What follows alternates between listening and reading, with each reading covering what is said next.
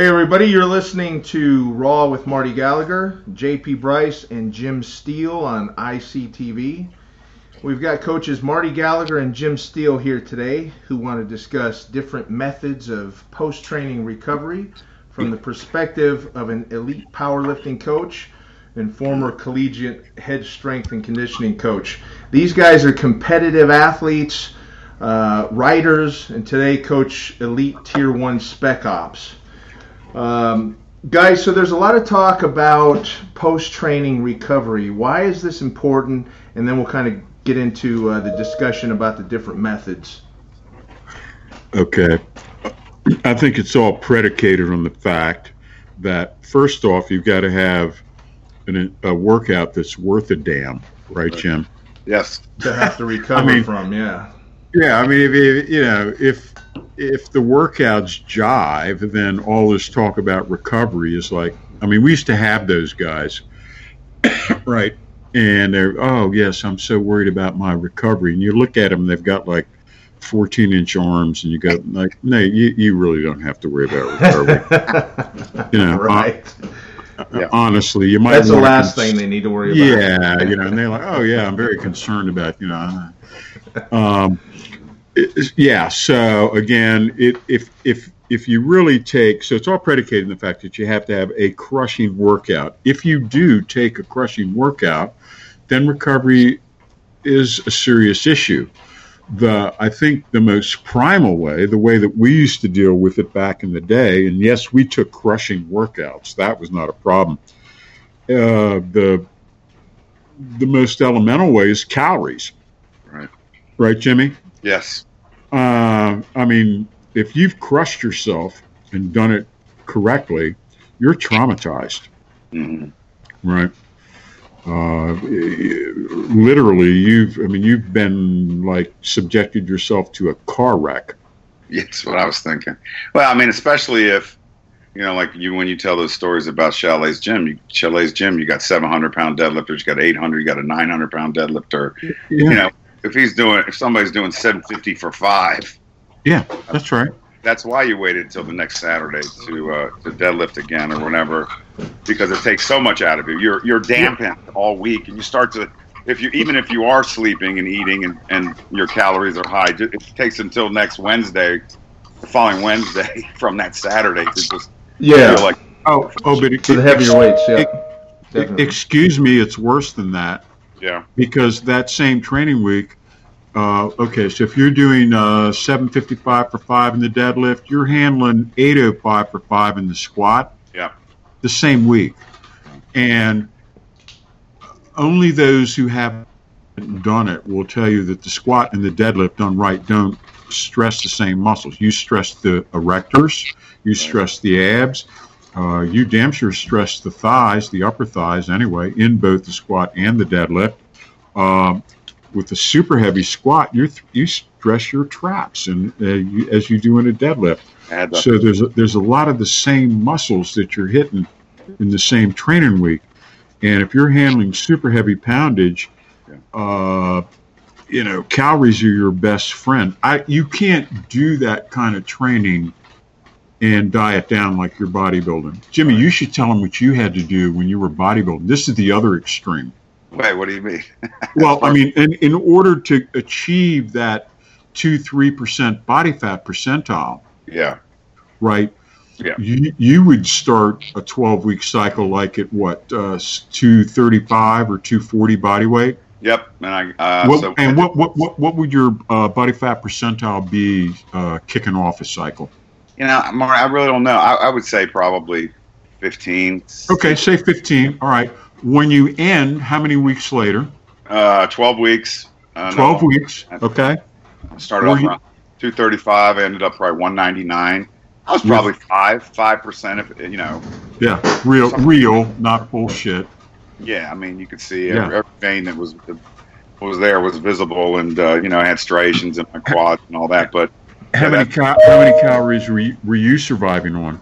The lowest I got to, not including the MCT, which adds some, but then your body can't store it as fat, was 892. I did 892 for a week or two with 2 or 3 hours of cardio a day. So Jim, were you doing primarily high reps, or were you trying to stay as heavy as you could? Well, I always try to stay as heavy as I can, but reps are usually 8 to 12 to 15. Yeah. I'm usually not going under 8. Sometimes on squats I would do up to 10 sets, 12 sets. So during that 12 weeks, it's hard to recover. I mean, your calories are depleted and all that, but I mean, what do you do during that time? You don't recover. That's what I was going to say. Yeah. So you can't because you don't have time. You wake up at 4 o'clock, you do an hour on the bike, then you work a little bit, then you lift, then you ride the bike again, then you go home, then you go lift, and in between then you have, 3 fillets of tilapia, and it's not. And you're dragging ass the entire time. Oh, everybody has to experience it, because you'll see like some steps, like 3 or 4 steps, and you'll be like, I'm going to walk around so I don't have to go up those steps. It's like. Mm-hmm. You're surviving. All your survival mechanisms to conserve calories are going strong. Yeah, you're purposely inducing a catabolic state. Yeah, it's and staying in that catabolic state for an extended period in order to burn off fat. Right. So Marty, right? we would go the other direction. Yeah, what were some of the old school methods that you would use back in the Hugh Cassidy days and all that? First and foremost, you beat the shit out of yourself in the gym, right? Then you stuff your face. You eat as much real food as you can that you can afford or what your situation will allow. Again, you're a young male whose system is ripping with the flood tide of testosterone. Yeah, and you guys frequently talk about, after, lifting over at Hugh's place, you guys would go out and drink a whole gallon of whole milk. Maybe not a whole gallon, but maybe a half gallon or a quart. JP, I was a gallon too, but Pardon? I thought it was a gallon too. Let me just tell you too, that's a bad idea for a guy that's lactose intolerant. Well, apparently I didn't have any lactose intolerant training partners. Well, nobody knew about lactose intolerance, so nobody had it. Your ride home better be less than 5 minutes. Jim, did you ever do the heavy milk supplementation? No, I was more into like tuna fish sandwiches. So I went from 240 to 312 in about 10 months, and a lot of pasta. Yep. My ex-wife would make me chicken breast, rice, and chicken soup. She would make some kind of casserole. I ate that all the time. Yep. Pasta. I ate 8 tuna fish sandwiches a day, which was 16 cans. In addition to the other stuff that you're describing. Wait a minute, Jim. Your body weight was up to 312. 312, yes. And but JP, you got to understand. Jim's tall. How tall are you? You're what? 5'9"? He's 6'8". Yeah, 5'8". So his frame can handle that kind of body weight. Damn, dude, you were. Wait, how tall did you say you were? 5'8"? Yeah, I'm 5'8" now. And a half. 5'8", 312. I've lost some discs over the years. What's your point, JP? That's a big man for 5'8". Let me explain to you how that works. I will tell you this: I never felt under recovered because I was. I mean, you didn't, but you have to be awake to feel under recovered. Yeah, and I wanted to set living in South Carolina. The South Carolina heavyweight record was 804 in the squat. Oh yeah. So the quickest way to do it, ask Marty. The quickest way to do it is to put your body weight up. Yes, sir. And I ended up missing the 804, and then I ended up 820 a couple years later. But, a couple years? Oh, you should have committed suicide then and there. With the 804. Dude, I was happy. I used to call Kirk all depressed if I missed a rep. If I missed a rep, I would call Kirk. He'd be like, "It's all right, man. It's all right." We'd be talking me off the ledge. Yeah, he'd be talking me off the ledge. When you look, I remember coming home from a workout, and I was real upset. I mean, I was almost to the point of tears. And my ex-wife, was like, "What's wrong with you?" And I was like, "I had a shitty squat workout."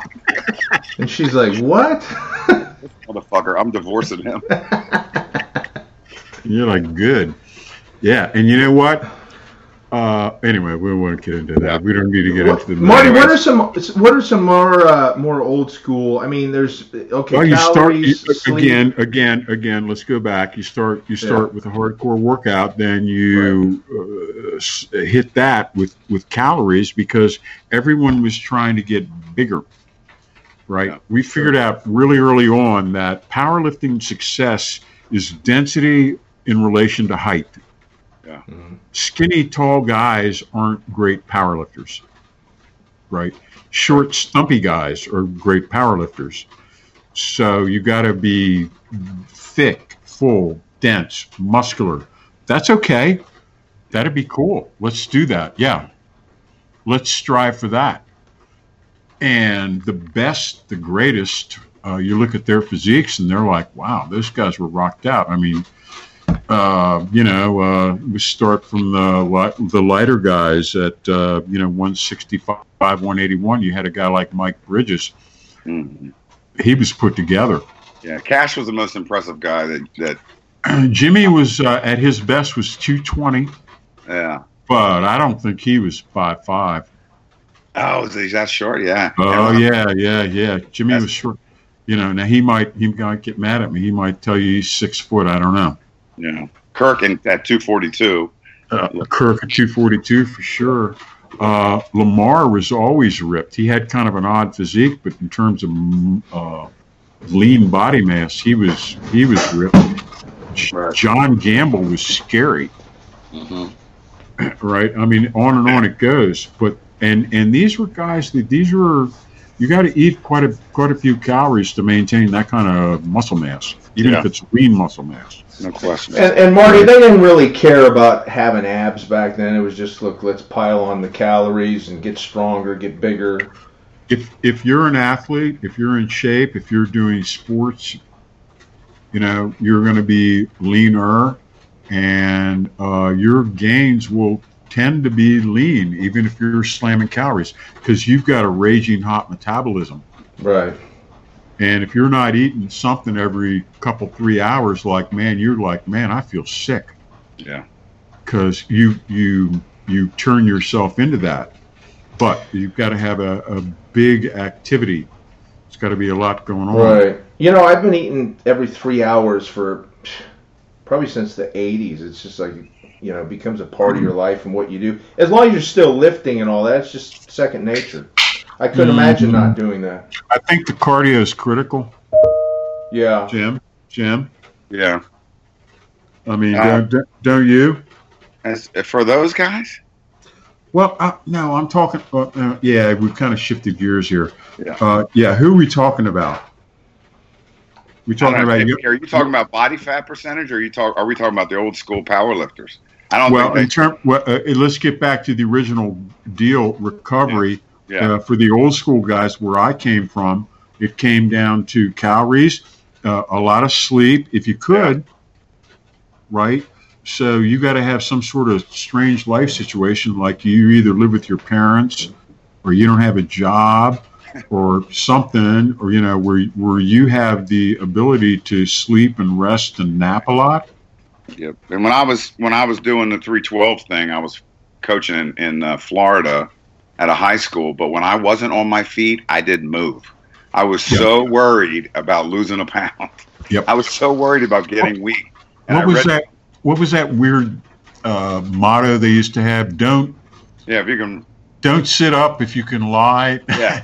Don't stand up if you can sit down. Don't run if you can walk. Don't walk if you can not walk. Yeah. Don't. Yeah. Yeah. Right. So let's. All right. So that's basically it for the old school, right? It was pretty basic. Wait a minute. Now we had also some elemental hydrotherapy. What was that? Which I thought worked pretty damn good. Steam and sauna. Yeah, I was going to ask you that. Yeah, we. Guess what's back now? What? Steam and sauna. No shit, really. Oh, everybody's talking about steam. I used to turn myself into a damn lobster. Go in there after an intense workout. It felt so good. And you alternate it with cold shower. Yeah. Oh, that's Right. the latest thing, Marty. No shit. Yeah, seriously. Yep. The sauna, I like the sauna, but what they did is they regulated. We used to be able to get those suckers cranked up to about 220 and then start throwing the water on. Oh, man. Right, and you'd be scalding. Yeah. People be like running for the door, and you alternate that with an ice cold shower, and it's like, yeah. And then we'd go up to the club bar that overlooked the tennis courts, and we'd drink pitchers of beer. Where was this? Where was this? And that was part of your recovery as well. Yes, indeed, because Mark Chalet said that beer was good for recovery.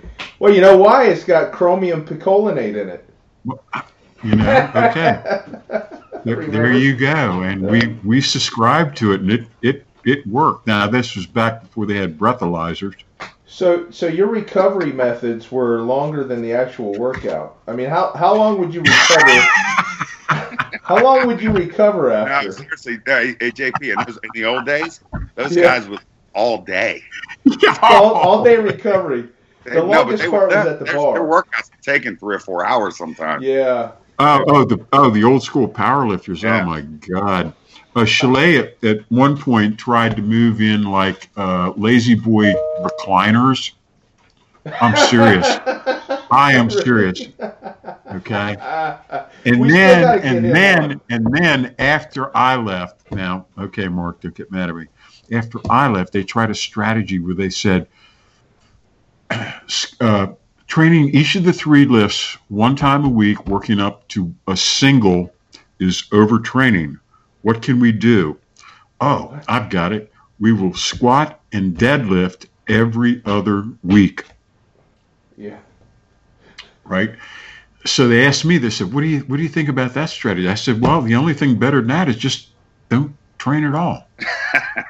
Yeah. Right?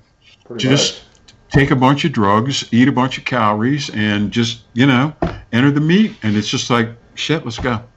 Hey, Marty, you're forgetting the biggest recovery tool in that gym, and that was your homemade lasagna that guys would buy. That's true. That's true. I had a little side business set up there. We were able to purchase these large kitchen pans at a kitchen outlet, and I made a sausage lasagna that weighed about 15 pounds. And I made it for myself, and it was such a big hit amongst my friends that I started making it on a commercial basis. And what the deal was is each pan turned into 24 gigantic slices of lasagna. So every morning, as soon as you woke up, you were to eat a slice of that lasagna and drink a quart of full milk, and then go about your day. Yes. Right. So if you could fight through the feeling that Man. Well, why don't we have Jim talk about like the more modern that helped methods? to lunch. Jim, why don't you talk a little bit about some of the more modern methods? I mean, yep, no problem. I can relate to you what we did with teams when I was at Penn. So we had a lot of we had foam rollers. They came out first. Oh yeah. And so I started using them, and it made my back worse. So I used them once, made my back worse. I threw mine in the corner. Then, wait. So, is that it? After work, the foam rollers? Yeah. I mean, what's your opinion? No, I'm giving it to you. I was just giving you a little aside. Oh, okay. Yeah. So, so what we do is kids would come in. Now, if they were cold, like not coming from practice, they do mobility stuff, and then some of them would roll before they lifted. But most of them would, after we got done lifted, everybody would go get the foam rollers. I'd take them through, you do your glutes, you do your hamstrings, you do your quads, your calves, and all that stuff. Really, most of the kids felt like that wasn't serious enough, or they couldn't really feel it enough. So we started using lacrosse balls, and that was better. What they discovered was it helped them recover some, it loosened them up, whatever. But before the workout was even better because if they had, felt like bound up or if they felt sore the next day, the feedback was that it helped. Now, research is totally sketchy about the whole thing, but my whole thought process was if they think it helps, right? If it doesn't matter. If they think it's making it more flexible, if it thinks it makes it more explosive. So, purposeful placebo. We sell a ton of these lacrosse balls to the military. What's that? We sell a ton of these lacrosse balls to the military. Yeah. I mean, they drink the water, too. I mean, it sort of just goes in waves. Sort of like the sauna stuff, how big it is now. So we do the lacrosse ball stuff. We do the foam rolling. Not a whole lot of static stretching, not a big believer in it. If they wanted the static stretch, I could tell you some horror stories about that, buddy. We'd take them through a breathing routine while they're stretching. So it was more of just to calm them down after the workout, get their heart rate back to normal, start the recovery process. But a couple things that really, I think, made a difference was us as a coaching staff constantly stressing nutrition, get your protein in. If you got to get your sleep. If you're up all night studying, you got to find a way to take a nap or two during the day. Okay, Jim. Let me ask you this. Yeah. Let's stop on that. On the nutrition, so protein. Yeah. But we're talking lean protein. Yeah, I mean, well, you got to remember, man. Most of these kids' metabolisms are flying. Okay. So if it's whole milk, if it's so you'll let the fat in. Yes. Cool. Yeah. Okay. Oh yeah, they need that fat. Good. They need that fat. Good. How about the carbs? Yeah, I didn't worry about carbs too much. I mean, some of the so they were a Coke sponsored university, so we had to have this one drink that was really high in sugar, and some of the athletes were like, "Coach, I don't want to put all this sugar in my body." I was like, "Okay." Right after the workout. Go to the store or order it off the internet. Here's some brands that don't have, whatever. But most of the kids were like, what, I can just drink it because they're burning that up, right? Especially after, so you just practiced on the field for 2 hours. Oh my God. Let's say you're a lacrosse player. How many miles did you just run? Your body's soaking up everything right then. And you're not going to get fat, after a workout. But I thought that stressing the nutrition and getting your protein in. I had a volleyball girl who all she did was bump her protein up like 50 grams. In a couple months, her deadlift went up like 50 pounds. Right. She made one change. Did she change her look? As far as more muscular? Got more muscular. Flabby looking, to be honest. She was more muscular. Yeah. Hey, Jim. Yeah. Did you kind of oversee their nutrition after the workout, or if they were accountable for that and you held them accountable, and it's like, okay, go home and mix up a protein shake or whatever? Right. No, out of their budgets, they would get protein shakes. Yeah. And then they would get apples, they would get bananas, they would get peanut butter sandwiches, that kind of stuff. Yeah. Well, let me ask you this: what do you think about the settled science between the post-workout replenishment meal shake, the window of opportunity, all of that?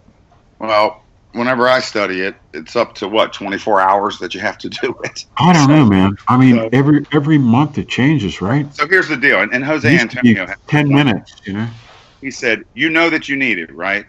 So why don't you just do it right after the workout? Who gives a, you know what I mean? Get it in. I mean, that's what makes the most sense, yeah. What is it that we need? Well, I would say to start the recovery process, that you need some protein right after the workout. Okay. Yeah. Also, your glycogen's gone, right? Yeah. So you need a smart bomb. You need some carbs in there, and you need the whey protein, or you need something fast moving. Yeah. What everybody has to understand is that not everybody's as dedicated as we are. So for me to say, hey, drink this muscle milk, core power, whatever, and there's some shit in there that's not so great, whatever, just drink it. Let's get started, because there's no way they're going to be as strict as we are and say, okay, I'm going to get 60 grams of this chicken breast. I'm going to get this much rice, So just to be realistic, I had a coach in high school, back when my metabolism used to fly. He goes, I want you to eat breakfast. And I said, what do I eat? He goes, I don't give a shit. I don't care if you eat Fruit Loops. Get some milk in there.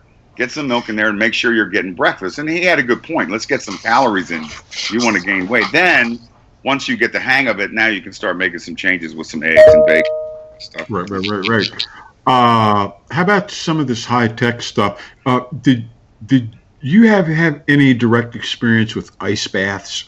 Yeah, so after football practice, the trainers would put out these big fish pond-looking things that you used to put in your yard, the big Rubbermaid ones. Yep. And they filled with ice and water, and the guys would all sit in there. Now, the guys swore by it. Now, I've read conflicting studies. Some inflammatory markers go up, some go down. I like heat myself. I like staying warm. I like saunas. I like whirlpools. Well, do you agree with the science? I mean, the science is so simple. I mean, they say, well, if after an effective training session or an effective workout, you're inflamed. So what do we do if you're inflamed? Well, we'll douse you in an ice bath.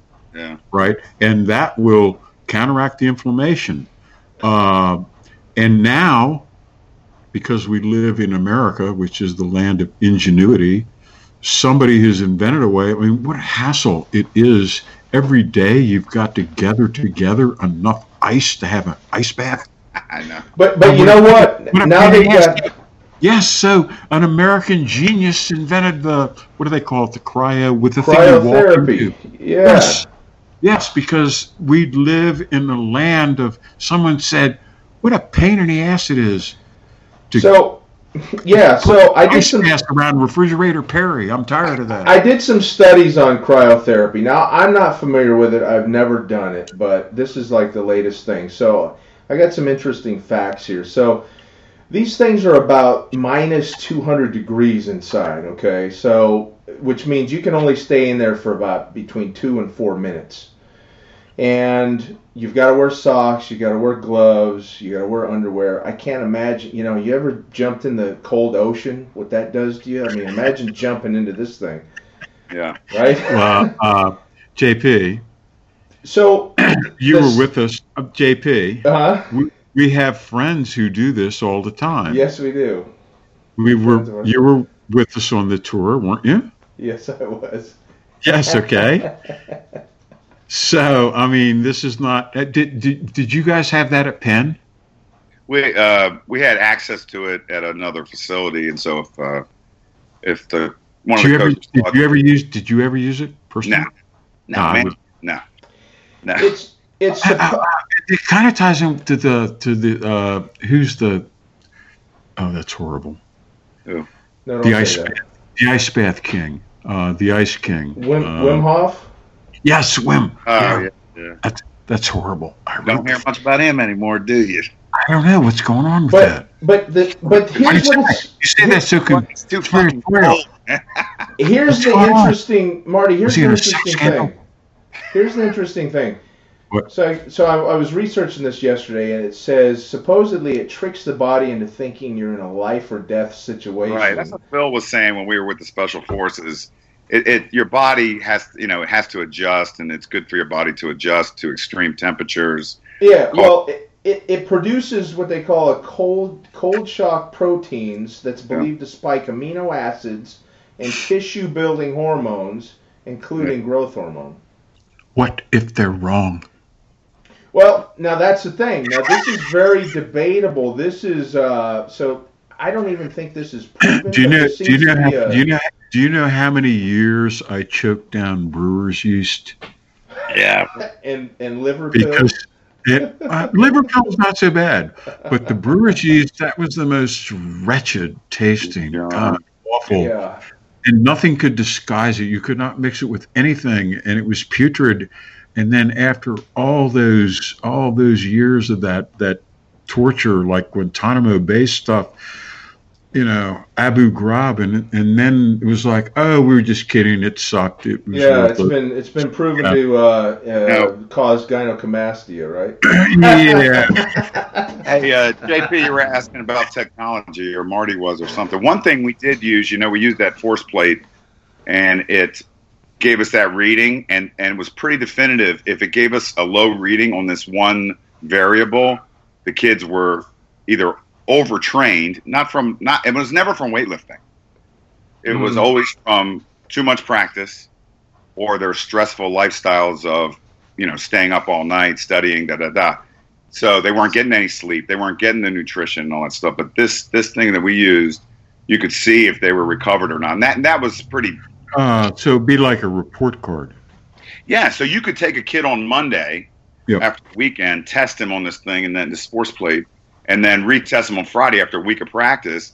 And you remember the kid Justin who plays for Tampa Bay? His score was always perfect because Justin paid attention to his protein. He got a massage every week. He got acupuncture. Justin did everything to recover. If you're just a regular kid who doesn't... Whoa. Go ahead.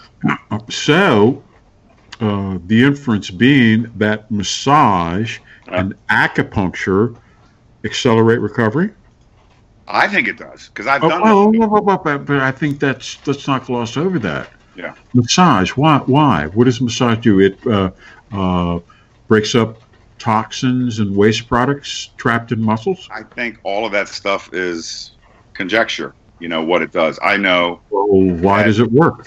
Well, for me, I did a lot of it for range of motion. So I did a lot of ART stuff, that active release ART, technique. what does that mean? Active release technique. And that's more for range of motion. Interviewed the innovator of that stuff back when I worked for Muscle and Fitness in the 90s. He was like an ex-Air Force pilot or something. I remember the guy, the active release technique. It was brand new under the scene. And at the time, it was extremely radical. But what you're saying is that even to this day, it's effective. Yeah, it is. And if you're deadlifting and squatting 700-800 pounds, you're going to get tweaked almost every workout. And so you're going to have spasms in your low back. You're going to have spasms in your pecs. We're not surfing New Jersey waves. These are the big Hawaiian waves, right? Yeah. It will hurt you. Your body's going in that car wreck over and over. And if you're playing football, it's the same thing, and especially if you're playing really hard. So those kind of things, what it did, I'd have spasms in my low back. I'd go, and it'd be gone. Now, it would feel like crap right after the massage. The next morning I'd wake up, it'd be gone. So that's doesn't it depend on the quality of the masseuse? Oh, no question.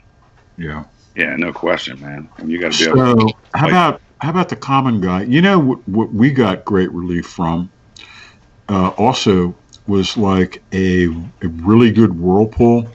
Yes. And I would sit in that hot sucker, and whatever stressed muscle I had, I would make sure that I sat in such a way that one of those jets would just hit that muscle. I don't care if it was a shoulder, a pec, a thigh, a hip, whatever it was, a lower back, and I would put a jet on that thing. And it just felt better. Yeah. After it was over. Yeah, I agree. Did you ever use ice? Did you ever successfully use ice? No. As an anti-inflammatory? To satisfy the athletic trainers, and then I'd take it off and I'd use heat, and then I'd recover faster. I loved heat. Yeah, I know. What's intuitive? I'm always like, I don't think this is very intuitive. The heat to me seemed to relax blood and allow the flow and the right. I mean, it just felt so much better.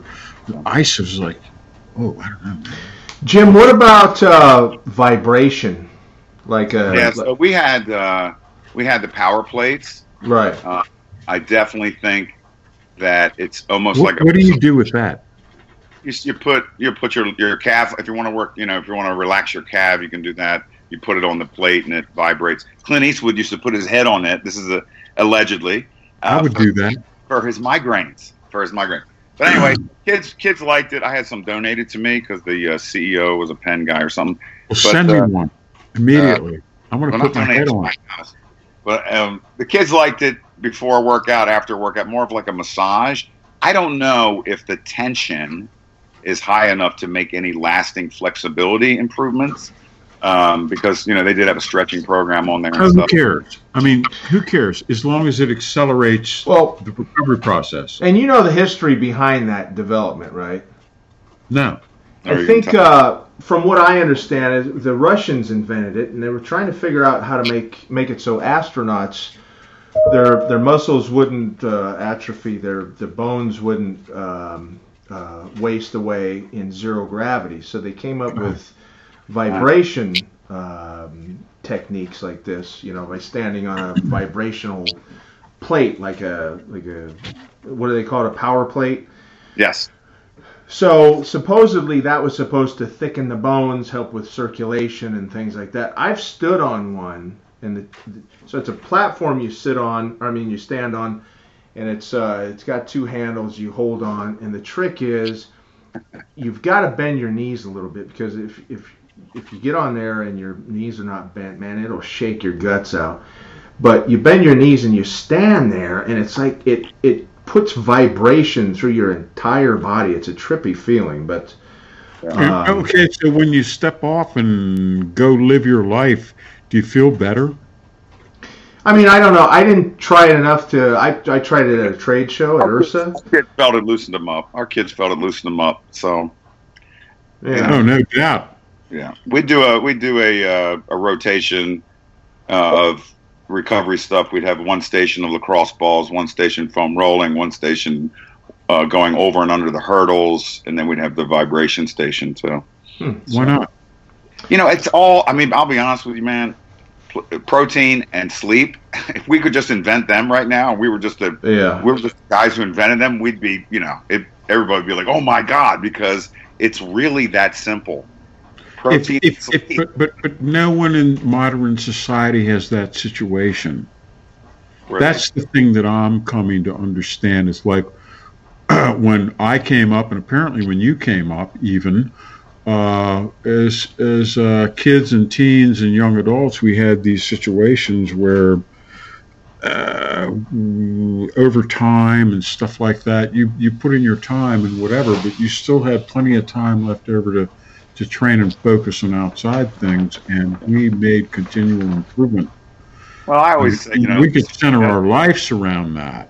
And nowadays, I don't know if anybody can center their lives around it to the degree that it might take to get the kind of gains that you had when you went from 240 to 312 in 9 months. Yeah, but I was teaching classes. I had football. Well, whatever. You had the situation. No, I had the situation when I was under custody. We both had the want to. Yeah, the drive. We saw situations that I suffered for that situation. Yeah, exactly. So it just, and there's guys out there that'll still suffer, but it's just that we see a more, I had an opportunity to mentor under this guy. Do what? I had an opportunity to mentor under this guy. Yeah, right. Like, hell yeah, thank you, right? You didn't say, "Oh my God, I can't recover from that workout." Guys, let's talk a little bit more about supplementation and what actually works. Like we've talked about protein, that's obvious, but like BCAAs, glutamine. What is that? That is supplemental protein. That is a branched chain amino acid. Right. Is a purer form, theoretically, of protein. It depends on the quality of the BCAA. Which helps with protein in this synthesis, day and age, who the hell knows? Yeah.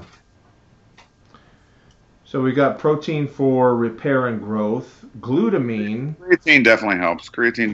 If you're not a big red meat eater, you'll get crazy gains and you'll recover faster with creatine. What brand do you use? Right. I don't use it because I eat red meat almost every meal. But yeah. Okay, what's your favorite? When I first started off in the early 90s, or mid 90s when creatine came out, I was still in the chicken breast and all that. Everybody said you had to do that. Red meat's bad. And so then when I took creatine, I could feel it. I could feel it within a couple days. Yeah. And Marty, you said Gillingham got crazy gains off creatine. That's a funny story. I actually wrote about that in a very recent article. Back in the 90s when creatine first broke, Right. oh, that went crazy. That was like the biggest supplement craze since the introduction of protein powder. Yeah. And it was actually, I believe, Bill Phillips in Original Muscle Media that broke it. I think you're right. So I was working for Muscle and Fitness.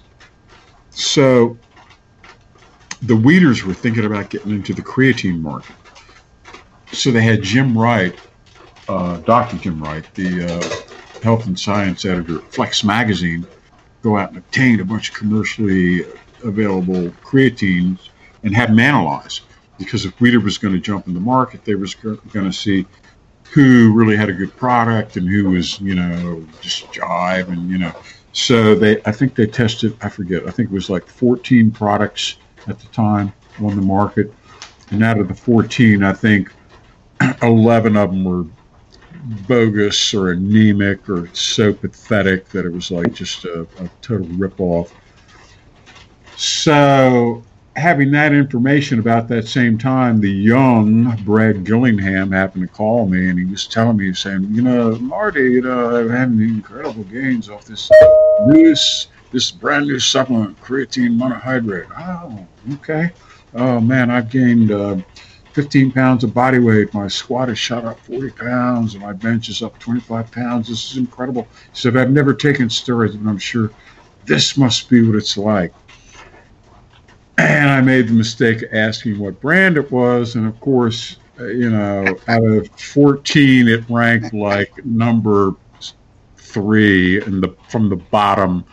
And at that point, I was about to say, Brad, you are being ripped off. And I said, just, Marty, shut your fucking mouth. And I took a breath and I said, Brad, you are so intuitive. You picked a brand that was so far out in front of all the other creatines that Jim Wright was like, I don't know why this stuff is not banned. This stuff is so potent. Yeah. Brad won his first IPF World Championships 3 months later. Did you ever tell him? I put it in an article that I sent to JP 3 weeks ago. He just found out. Yeah, First time ever. That's the truth. We're gonna post it. I'll send him the link. Yeah. Howard, Steve. And the title of the article was, in fact, The Power of Placebo. Oh, shit. There you go. I had the same thing happen to me when I was a kid. We don't necessarily have to get into it now, but Bob Hoffman put out something called Quick Weight Gain Formula. Yeah. It's 4 pounds of this incredible. It was cake mix. Protein powder, and in 14 days I gained 14 pounds. But I mean, what you were to do is you would mix it with I think a gallon of milk, and it yielded 2,500 calories and 150 grams of protein. And it's just incredible. And in 14 days, it did exactly what it was supposed to. I gained 14 pounds. I went from like 170 to 184. Yeah, calories. Well, I was 16 years old. Yeah. And my body was raging with testosterone, and I believed like the Taliban, right, in Hoffman's quick gain weight formula. I mean, to me, it was like a bottle of Dianabol. Yeah, and that stuff. I mean, and we, back then the supplements were awful. I mean, well, that's the punchline. In 2014, I found out that Hoffman made all his protein from soy that he got cut rate from cheap-ass Mennonite farmers around York, Pennsylvania. Then he chemically destroyed it and turned it into powder, and that's what he sold to us. Oh, excuse me, it was so putrid, humans couldn't consume it, so he cut it with 50% unrefined sugar. Whoa. Marty, weren't some of the original weight gainers like cake mixes and things like that? That's what I always heard. That they would just throw in a weight gainer tub or something? Oh, well, now I don't want to the thing was sugar, like the Joe Weider's Megamass 4000. Oh my God, big Yeah. salsa. With Lou Ferrigno, Megamass 4000 has turned me into an animal and a monster, and you should buy it too, right? Yeah. It's the reason for all my gains. It was 50% sugar. It was nasty. All that stuff was so nasty. I used to choke it down on the way to the bus stop in the morning. Man. It was awful. It was awful. I figured out. I was like, Dad, I need eggs and hash browns. My dad would make me eggs because I thought I was going to gain tons of weight, and half of it was coming out of my ass, and half of it was out of my mouth. You know. And so I started eating real food. I put on some muscle. Oh, the best was Crash Weight Gaining Formula number 7. Yeah. The 14 individualized canisters that you would take one canister a day for 14 straight days. Oh boy. Oh man, it was incredible. I got into Gainer's Fuel. I think it was by Twin Lab, and I tell you what, that would just blast my sugar so high, like I'd have like hypoglycemia about an hour or two after, and I'd almost pass out. So, what's your point? You know, the quest for getting big, man, it's brutal. You just need another pizza. Also, you have to be aware of thigh chafe, super heavyweight thigh chafe. That Cassidy said, that was the main complaint amongst my competitors. That when you got past 300 pounds, your inner thighs would rub against one another and rub each other raw. Yeah, I was a 46 waist. Well, that meant you were making gains, though. At 312, I was a 3 to 4X shirt. Oh, your leverages must have been incredible. 46-inch waist, and now I'm XL and 36, 35, something like that. Well, yeah, you're 100. Yeah, almost 100 pounds lighter. Yeah. And back then he'd be like, "Woo, is it hot in here? Somebody open a window." You're always hot. You never need a jacket. Hey, but as far as creatine, I never got much out of it. I mean, did you guys? You guys tried it? Oh, it will swell you. It drew water weight.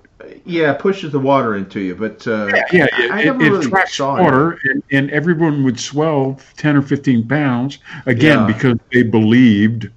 Yeah, and I think it's individual with that too. I think it's individual. And why not? And again, like massive amounts of protein powder. Sure, if you can and if it's okay and you can afford it, why not? Yeah. But some of the top guys, they're taking 3 to 5 grams of protein per pound of lean body weight per day. I mean, it's crazy. Yeah. And it's not. That's again, when it comes to recovery, which really is what we're talking about, the whole thing is about, is that initially. Start with, if you can, jack up your calories. Right. Past that, look at the other therapies. Right. What do you have access to? Mm-hmm. Can you sleep? Can you rest? Are you able to relax when you're not in the gym? Yeah, right. Nowadays, I won't train unless I feel rested and revived. Back in the day, I think back maybe your day currently, Jim, my strategy was how you feel is a lie. Yeah. And you need to push through. Mm-hmm. Right? And I think that's valid. But when you're on a 12-week cycle too, that's pretty much how you have to think. I mean, there's no choice. You have to go in and hit your lifts. Well, yeah, but I'm not doing that. Well, not anymore, but no, I'm not. You do. That's exactly right. Right. You're retired now. I mean, you do whatever you want. Yeah, I think that's fair. All right, look, we're almost at an hour. I mean, we've hit this pretty hard. You guys want to say anything else? I think when kids look at programs in the magazines or on the internet, more on the internet now, I think you have to be aware of everything that everybody else may have at their disposal. So if you're following, somebody's program who's doing 20 sets of body part and, lifting 4 to 6 times a week, you may want to think about that a little bit. They probably are on some different stuff. Well, that's exactly right. I mean... and that was something, how many Arnold was so popular? Everybody did Arnold's program. How many Arnolds did we produce? You know what I'm saying? Arnold did not work a regular job. Right. Right. And he lived the beach lifestyle. Yeah. If you live the beach lifestyle, feel free. Yeah. Sure. You can you can do a double split 6 times a week, and then in between go lay on the beach when you're not at the cafe eating, and then at night go to the disco. He was the total puzzle. All the pieces were there: the nutrition, the rest, the supplementation, the lifting, just everything. He might as well have been a trust fund baby. Right. Well, with Weeder, right? But yeah, that's sort of my point. You know, the big, you know, and everybody wants the magic potion, and this is cliche as hell, but okay, food and rest. You know, that's the magic potion. You know, what was the old cliche? There's the old barbarian cliche, Jimmy. You know it. There's no such thing as overtraining. There's only undereating, undersleeping. Undereating and undersleeping. Right, exactly. Right. And there's so much truth to that. Yes. Right. But it's all predicated on, are you really cracking it hard? Yeah, don't worry about your pre, intra, and post workout supplementation if you're not bleeding from your eyes when you're training, man. You know, if you don't feel like that car wreck over and over, don't worry about it. And don't worry about taking pre-workout unless you're working out like that too. 102% effort.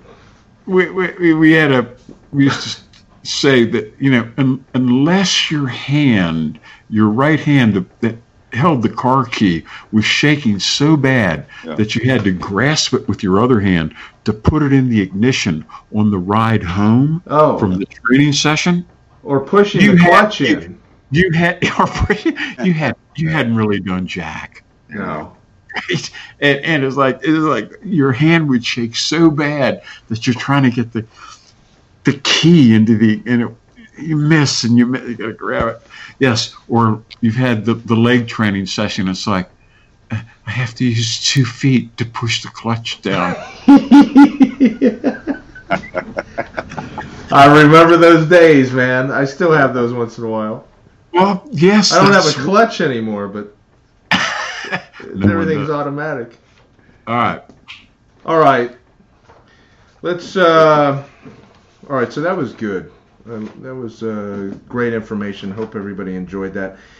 All right, check out Marty's weekly column and podcast, Raw with Marty Gallagher, at ironcompany.com. Marty is also available for online training and seminars. You can reach him by going to our athletes page at Iron Company. And you can also pick up his book there. It's called Purposeful Primitive. How long has that book been out? A decade. It's got some great endorsements from some really elite athletes and bodybuilders and everybody. So it's a great read. Check it out. If you need gym equipment, anything from rubber flooring to strength equipment to free weights, go check out ironcompany.com. And then finally, the new Jim Steele articles are starting to populate our site. They can be found on the articles section. Just go to the top of our website and click on articles. And you can also check out his website. How do you say it, Jim? BassBarbell.com? Yeah, named after Boss Rutan. So BAS barbell.com. Yeah. Okay. Got a blog on there. And you've got training, motivation, programs, different stories, and things like that. Yeah, I just write about whatever I want. Yep. Okay. So much fun. May I say something on that? Yeah. Anything post. When did Sammy Hagar join Van Halen? Anything post 1984. Talk to Jim. Anything pre, Van Hagar, talk to me. Oh man, I hated Van Hagar. All right. Here you guys go again, getting sidetracked. Not really. All right, that's it. Let's wrap it up. We'll talk to you guys next time. All right. Bye. Bye. All right.